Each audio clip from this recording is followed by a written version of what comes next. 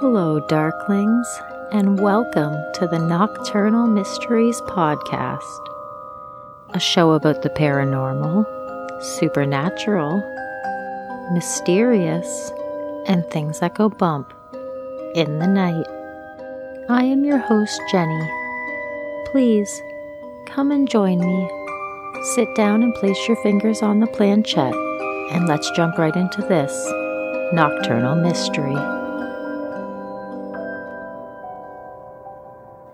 Listener, in more recent times, mental health has become one of the primary focuses in our daily lives. We are constantly monitoring our mental health and are taught to be mindful of when we are struggling.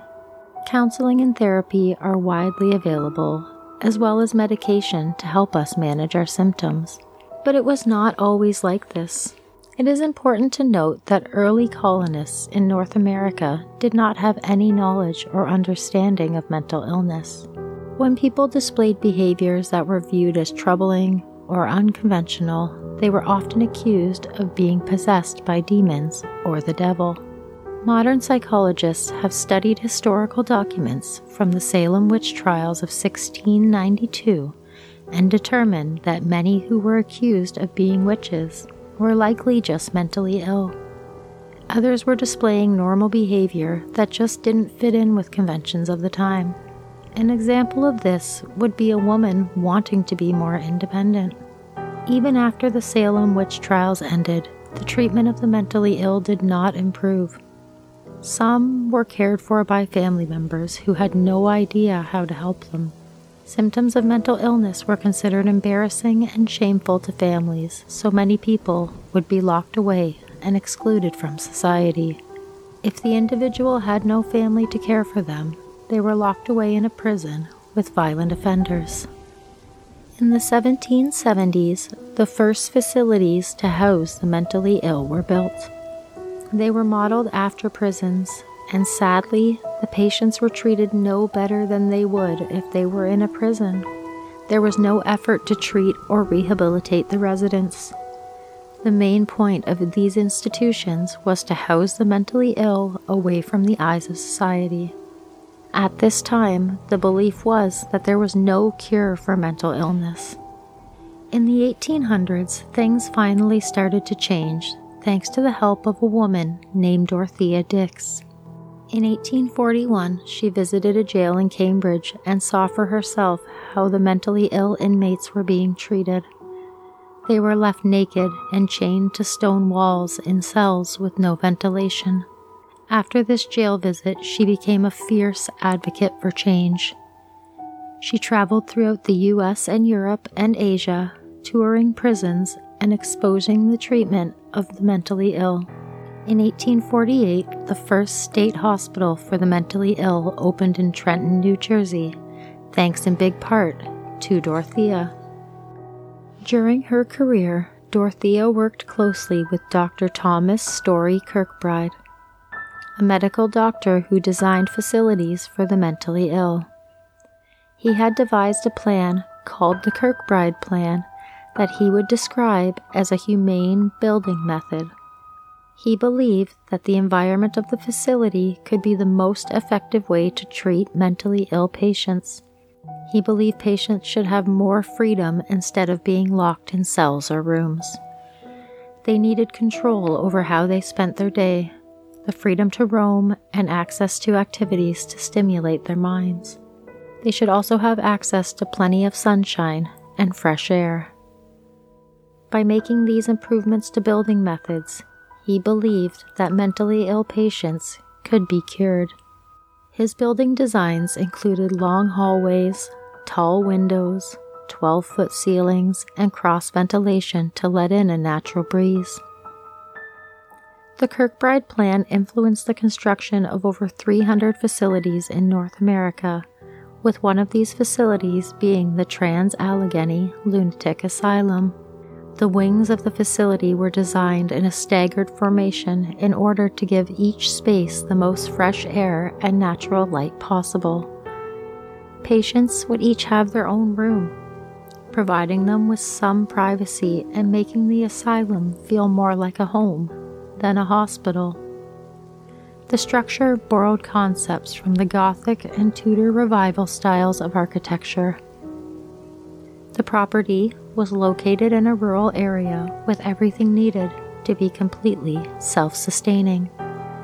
Construction on the building started in late 1858 in what would later be known as West Virginia.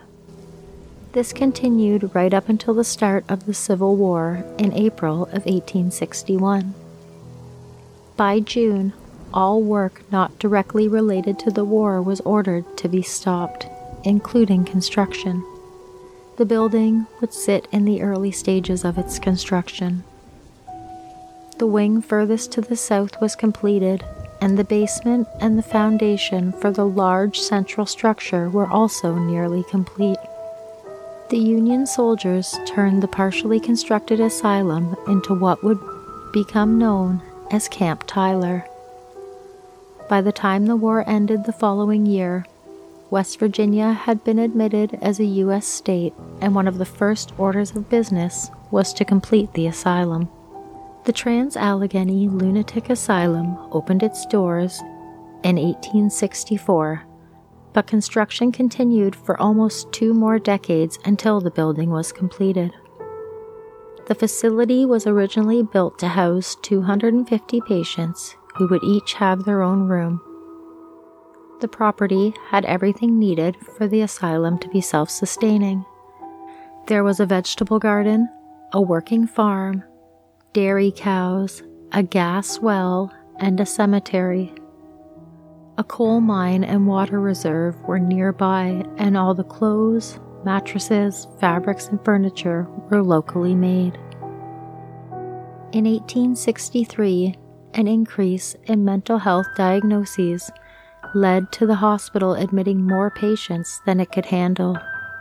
500 more people were added to the already full hospital, and the asylum started to struggle to keep up with the amount of patients and the care required. Conditions started to decline rapidly. Patients were crammed together with 4 or 5 people in one room that was meant to only fit one person. By 1938, the asylum was over 6 times its capacity. Patients began to take advantage of the situation and were completely out of control. Food supplies were running low as the facility was only able to grow enough to feed 300. And the facility even started to use hallways for patient rooms.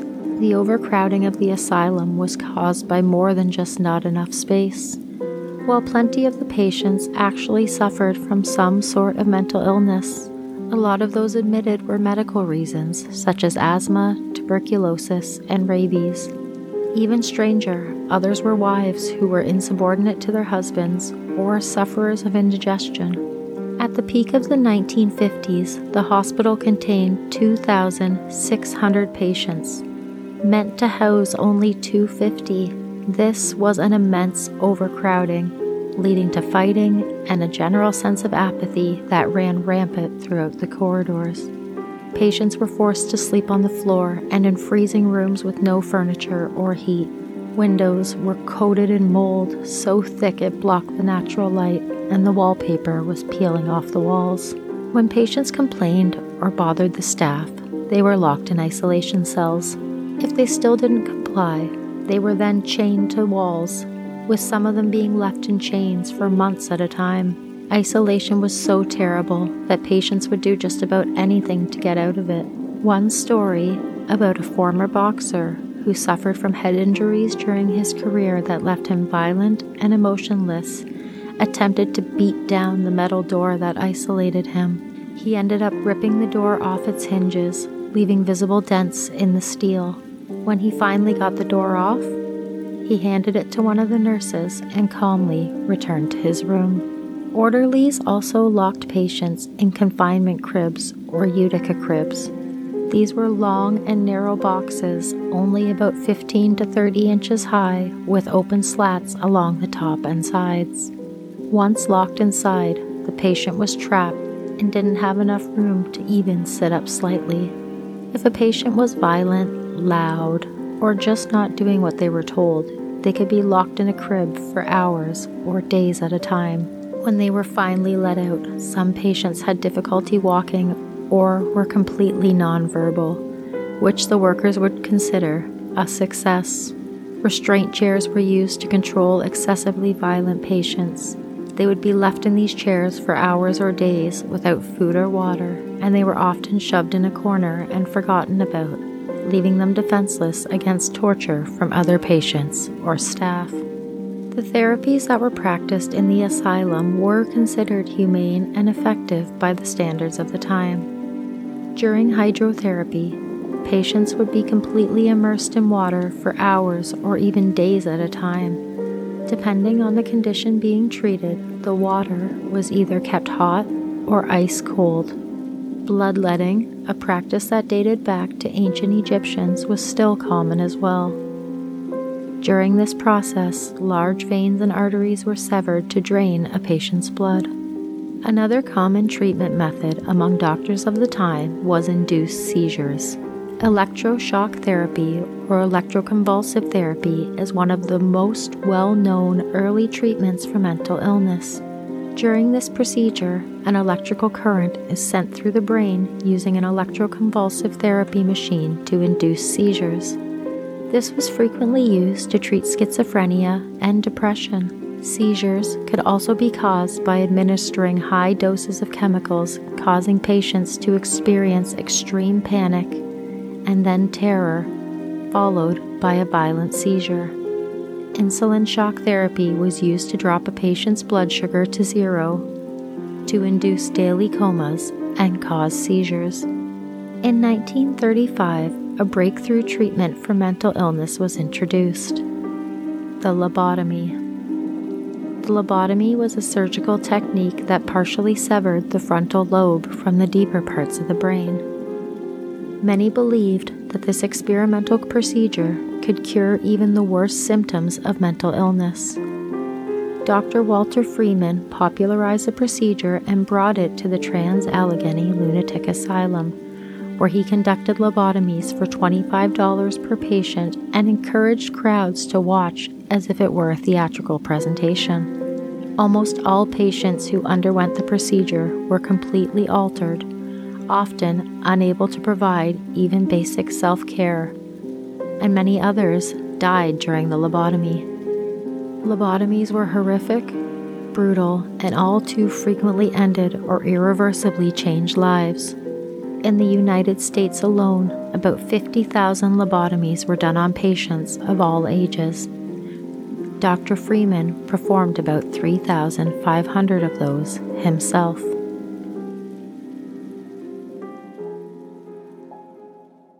Walter Freeman eventually developed his own lobotomy technique, an even more extreme and dangerous technique called the ice pick lobotomy or transorbital lobotomy. He was inspired to create this technique when he saw an ice pick in his kitchen drawer. He claimed that this was a simple, effective approach that can be done anywhere, by anyone, in a matter of minutes, by using a surgical pick, a thin pointed rod that looks like an ice pick. The rod was inserted into the patient's eye socket and then into the brain. Once inserted, the end of the rod was struck with a hammer to sever the connective tissue in the frontal lobe of the brain. Like the traditional lobotomy, this method caused permanent physical and cognitive damage for many patients, as well as a number of deaths. But Dr. Freeman was never perturbed.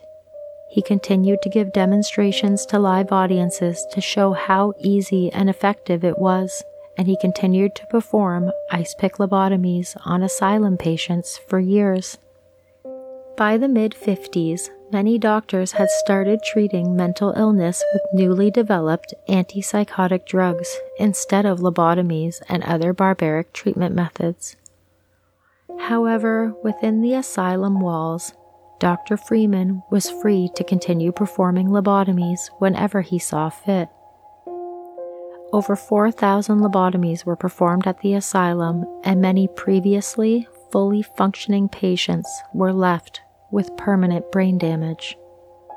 Between the overcrowding in the facility and the barbaric treatment the patients were receiving, it's no surprise that they continued to revolt. The patients turned to violence and started attacking the orderlies, nurses, doctors, and even each other. There were multiple cases of patients committing murders and assaults. Many employees reported being attacked on the job, and female staff members were sexually assaulted by patients multiple times. One night, one of the nurses on duty went missing. When she didn't come back, her co-workers assumed she must have quit. But 2 months later, her dead body was found at the bottom of an abandoned staircase. The Allegheny Lunatic Asylum, first commissioned in the early 1850s, was forcibly closed in 1994 due to changes in the treatment of mental illness and the physical deterioration of the building. The property was left abandoned.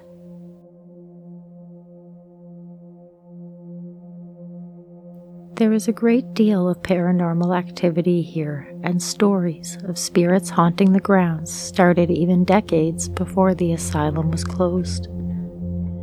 Throughout the years, thousands of patients were admitted to the facility, some already experiencing severe mental health symptoms, while others were driven mad by the living conditions inside the asylum. 2,000 former patients were buried in the cemetery on the property, while many more were claimed by family members and buried elsewhere. After just a few decades of the asylum being in operation, reports of unusual strange shadows and sounds were normal. Visitors and staff would report seeing gurneys rolling through the empty hallways and ghostly figures lurking in the stairways. Balls of light floated in and out of patient rooms, and there were many reports of spirits dressed in white watching the patients sleep. One doctor even claimed that a spirit followed her home and hasn't left her alone since. These occurrences caused many employees to leave and never return. The oldest section of the building, which was used as a barracks during the Civil War, is inhabited with the spirits of the soldiers who resided there.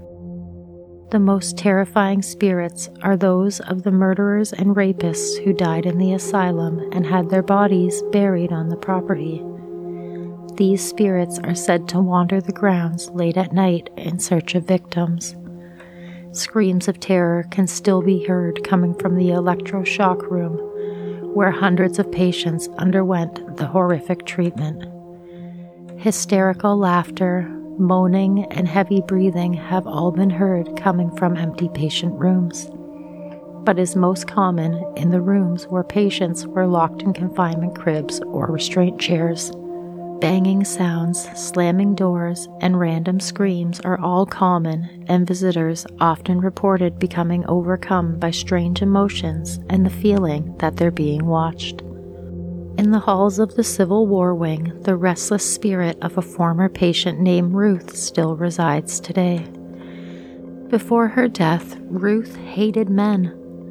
If she saw a male staff member or fellow patient, she would scream and throw things at them. After her death, men who have walked through these halls have reported being shoved against the wall by a powerful invisible force. Reports of an eerie whistling sound have also been made. The most haunted area of the facility is said to be Ward 2, located on the second floor. This is an area where multiple violent events have occurred in the past. In one of the bathrooms, a patient stabbed a man 17 times. The man managed to crawl away from the bathroom, leaving a trail of blood across the floor as he dragged himself to the nurse's station, where he promptly died. Another room had 2 suicides occur there. Both patients sadly hung themselves from the curtain rod. Ghostly figures are often seen wandering in and out of these rooms, and those who have seen them report immediately being overwhelmed by feelings of despair and rage. A voice has been recorded in this wing using electronic voice phenomena, or EVP, and the voice said, "Get out." On the 3rd floor, there is one room with so much negative energy it can feel almost impossible to even enter. This is known as the bedpost murder room. One night, 2 patients, David and Joe, attempted to hang another patient named Dean multiple times. They took his bed sheets off his bed, tied them around his neck, pulled one end over a pipe and lifted him up, strangling him. When this failed, they laid him on the floor, placed the metal post of the bed on the side of his head, and jumped on the bed until the post crushed his skull. The spirit of one of the killers, although no one is sure which one, is now trapped in the room surrounded by the feelings of terror and dread that he caused. Also residing on the 3rd floor is a nurse named Elizabeth and a patient named Big Jim. Big Jim was a smoker, and some say if you offer him a cigarette, he may communicate with you. Jim and another spirit, a poker player named Eddie, have been known to interfere with flashlights, open doors, and push gurneys down the halls. In the bathrooms on the upper floor, a murderer named Slewfoot killed multiple people. No one knows how he got this nickname, but what they do know was that he was a very violent man. He was later murdered himself, and his ghost is now said to roam the halls, banging on pipes and slamming doors and windows. Some have even heard the sound of Slewfoot's deranged laughter, and there are even recordings that claim to have caught this on tape. Sadly, some of the spirits residing in the asylum are those of children. There was a girl named Lily who was born in the asylum during its early years of operation. Since her mother was never released, Lily spent her entire life living there. When she was just 9 years old, she was diagnosed with pneumonia and tragically died. Her spirit has stayed in the asylum all this time to be close to her mother. Dressed in all white, she sits in a room on the 4th floor surrounded by old toys, waiting for someone to come and play with her. Those who have walked by the room have seen balls rolling across the floor, toys moving around, and a music box playing on its own. If someone steps into the room, they can hear the sound of Lily either laughing or crying. The 4th floor is also home to several other spirits. A translucent black mass has been seen floating through the walls aimlessly. There is another spirit called the Creeper who crawls slowly along the floor looking for people to pull to the ground. The spirit of a soldier named Jacob seems to be trapped on the 4th floor, still searching the halls for his fellow soldiers. All throughout the asylum, there have been reports of dark shadows, objects moving on their own, disembodied voices and cries, bangs on the walls, breaking glass, and a multitude of other phenomena. The rooms used most for isolation tend to have violent energies attached to them, with visitors reporting being pushed or scratched, as well as hearing disembodied voices saying, "Get me out of here." In 1990, the Allegheny Lunatic Asylum was listed on the National Register of Historic Places. It is the largest hand-cut stone masonry building in North America and the 2nd largest in the world. After the facility was closed in 1994, the property was abandoned and the facility sat empty for years. All the equipment, furniture, and records were left behind. It looked like they just walked out the door, never to return. In 2007, the building was auctioned off and was purchased by a man named Joe Jordan for $1.5 million. He immediately began restoring the facility. The plot of land is 666 acres and there are 13 buildings, which many people believe confirms that the property is cursed.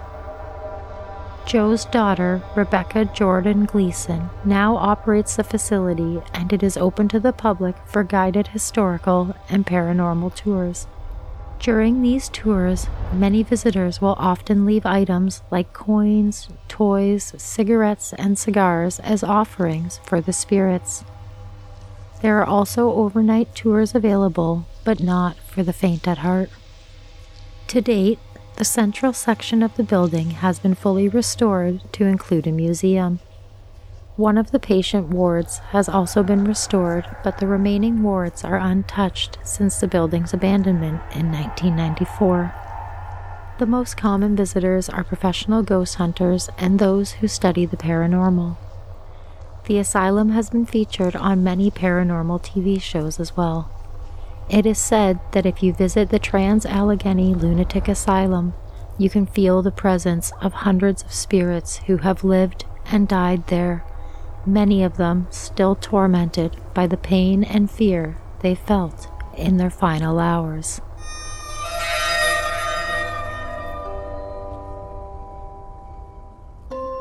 Thank you so much for joining me for this episode of the Nocturnal Mysteries podcast. I will be back in 2 weeks' time with a new episode for you. If you would like to keep up with the show, you can follow me on Instagram at Nocturnal Mysteries Pod, on TikTok at Nocturnal Mysteries, or on X at NoctMystPod. After the episode releases, make sure to check out the show's TikTok, as I usually post a video with pictures of the site and any more information that I can find. If you have anything you would like to hear me cover on the show, please don't hesitate to reach out on social media and let me know. Also, I am honored to be a part of Bad Secret Media with one of my personal favorite podcasts, the Secret Levels Podcast. You can go to badsecretmedia.com to find all the information on all the shows under the Bad Secret Media umbrella. If you would like to support the show, the best thing you can do is rate or review the show wherever you listen to it. This will help others find the show and share in the spooky with us. All episodes are researched and written by myself and edited by the man behind the mysteries, the show's executive producer, Toby Von Doom. The show would not be what it is without all the hard work he does with all of his editing magic. You can find him on social media at Toby Von Doom. Until next time, stay curious, stay weird, stay kind, and before leaving the board, don't forget to always say goodbye.